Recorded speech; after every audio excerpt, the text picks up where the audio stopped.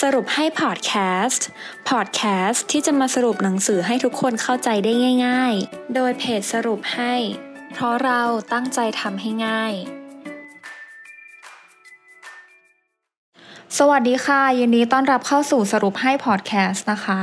สำหรับพอดแคสต์ในตอนนี้มิ้นจะมาสรุปหนังสือที่ชื่อว่ายกระดับภาวะผู้นำ Leadership การเปลี่ยนแปลง11ด้านเพื่อก้าวสู่การเป็นผู้นำของผู้นำในโลกที่เปลี่ยนแปลงรวดเร็วอย่างในปัจจุบันนะคะภาวะผู้นำแบบเดิมๆนั้นไม่พออีกต่อไปเราต้องยกระดับภาวะผู้นำเพื่อก้าวสู่การเป็นผู้นำของผู้นำถึงจะพาองค์กรไปรอดและเติบโตเต็มศักยภาพได้หนังสือยกระดับภาวะผู้นำเล่มนี้ได้แนะวิธีเร่งการพัฒนาภาวะผู้นำอย่างเข้มข้นรวมทั้งให้พิมพ์เขียวสู่การเปลี่ยนแปลงผ่านการแบ่งปันเรื่องราวการยกระดับภาวะผู้นำจากประสบการณ์อันยาวนานและความสำเร็จของผู้เขียนคุณจอห์น ซี แม็กซ์เวลล์บนเส้นทางอาชีพด้านการพัฒนาผู้นำระดับโลกคำแนะนำในหนังสือเล่มนี้นะคะจะช่วยให้คุณเห็นความแตกต่างของมุมมองและทัศนคติระหว่างผู้นำทั่วๆไปกับผู้นำของผู้นำซึ่งสามารถนำไปสู่การปฏิบัติที่ได้ผลจริงแทนที่เราจะเดินไปตามเส้นทางสายเดิมๆคุณก็สามารถเปลี่ยนเส้นทางหรือจัดวางตัวเองในตำแหน่งที่เปิดรับความสำเร็จที่น่าตื่นเต้นได้เช่นกันค่ะมิ้นจะสรุปให้ทุกคนฟัง5ข้อเลยนะคะสู่การเป็นผู้นำที่สร้างผู้นำค่ะข้อแรกนะคะไปให้ช้าลงเพื่อไปให้ไกลขึ้นสำหรับการไปให้ช้าลงเนี่ยคุณสามารถไปได้3แบบค่ะแบบแรกเนี่ยคุณก้าวนำคนอื่นคนทั้งองค์กรแต่คุณอยู่ใกล้พอที่ผู้ตามทั้งองค์กรจะมองเห็นแบบที่2ก้าวอยู่ข้างคนอื่นคือคุณรับฟังผู้ตามแล้วพูดคุยกันเรื่องการเดินทางในที่นี้ก็คือการเดินทางระหว่างในการทำงานในที่ทำงานนะคะหรือว่าจะเป็นพวกเรื่องการดำเนินงานทั้งหลายแหล่ในบริษัทและแบบที่3คือการก้าวอยู่หลังคนอื่นคอยให้กำลังใจเพื่อให้ผู้ตามนั้นก้าวต่อไปค่ะอันนี้คือเหมือนคุณวางมือและคุณไว้ใจให้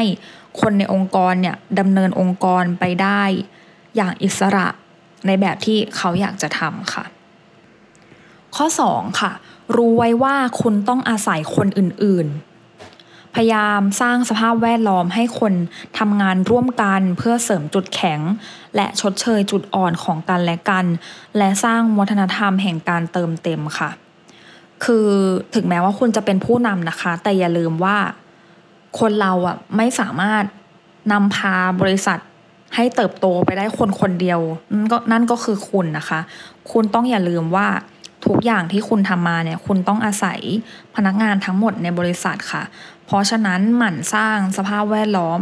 ให้เขาเนี่ยทำงานร่วมกันได้ค่ะอาจจะมี facility อะไรหลายๆอย่างในบริษัทนะคะหรือรวมถึง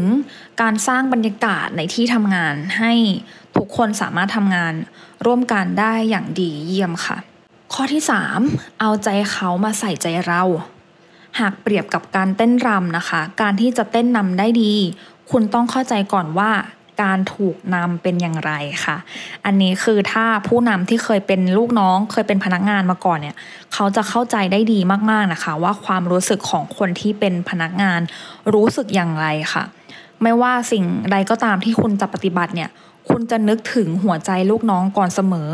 คุณจะไม่ทำไปเพราะว่าเขาเป็นลูกน้องเขาอยู่ใต้คุณแต่คุณจะเอาใจของลูกน้องเนี่ยมาใส่ใจคุณและปฏิบัติกับเขาอย่างดีที่สุดค่ะข้อ4ให้คนอื่นฉายแววมากกว่าตัวคุณเองนะคะอันนี้ในหนังสือเขียนไว้ว่าผมจะต้องมองเห็นคุณก่อนจะพูดว่าตามผมมาผมรับฟังคุณก่อนจะขอให้คุณฟังผมเมื่อผมเอาภาพใหญ่ให้ดูจะต้องมีคุณอยู่ในภาพใหญ่นั้นด้วยเมื่อผมชี้ไปที่ความสำเร็จผมชี้ไปที่คุณบ่อยครั้งคุณจะได้ยินผมพูดว่าผมต้องการคุณเพราะคุณสำคัญบ่อยครั้งคุณจะพบว่าเขาต้องการฉันเมื่อเดินทางพวกเราเหน็ดเหนื่อยด้วยกันเมื่อชนะแล้วคุณเป็นผู้ถือถ้วยรางวัลค่ะสำหรับการให้คนอื่นฉายแววมากกว่าตัวคุณเองนะคะมีสูตรง่ายๆที่คุณสามารถนำไปทำเองได้ค่ะข้อแรกเลยเนี่ยมองเห็นว่าพนักงานทุกคนทำได้ค่ะ ข้อที่2ยกย่องพนักงานต่อหน้าคนอื่นบ่อยๆค่ะให้เขารู้สึกว่าเขามีค่าและเขาสามารถทำประโยชน์ให้กับบริษัทได้ข้อ3ชวนให้ช่วยทำวิสัยทัศน์ให้สำเร็จค่ะไม่ว่าวิสัยทัศน์ของบริษัทคุณจะทำอะไรนะคะพยายามชวนพนักงานให้มาทำวิสัยทัศน์ให้สำเร็จไปด้วยกันข้อ4สังเกตว่าเขาทำอะไรได้ดีแล้วชมเชยข้อ5ขอบคุณเพื่อให้ตัวเขามีคุณค่าและข้อ6เมื่อเขาทำผิดจงอย่าประจานค่ะไปบอกเขากระซิบเบาๆคุยกันส่วนตัวพอข้อสุดท้ายนะคะในการสร้างผู้นำของผู้นำคือการช่วยคนอื่นให้ดีขึ้นในทุกๆวันค่ะคุณต้องถามตัวเองว่า1คุณใส่ใจเขาหรือเปล่า2ตัวคุณเองไว้ใจเขามากน้อยแค่ไหนและ3คุณได้ช่วยเขาในการทำสิ่งที่ยากให้ประสบความสำเร็จหรือเปล่าค่ะถ้าคุณใส่ใจเขาคุณไว้ใจเขาและคุณได้ช่วยเขาเนี่ยถือว่าคุณได้ช่วยพนักงานคนอื่นๆให้ดีขึ้นในทุกๆวันแล้วองค์กรคุณจะเติบโตไปอย่างก้าวกระโดดค่ะจบไปแล้วนะคะสำหรับยกระดับภาวะผู้นำ leadership หวังว่าทุกคนจะได้ประโยชน์จากพอดแคสต์ในตอนนี้พบกันตอนหน้าสวัสดีค่ะติดตามสรุปให้ได้ที่ Facebook, YouTube และ Blogdit ค่ะเพราะเราตั้งใจทำให้ง่าย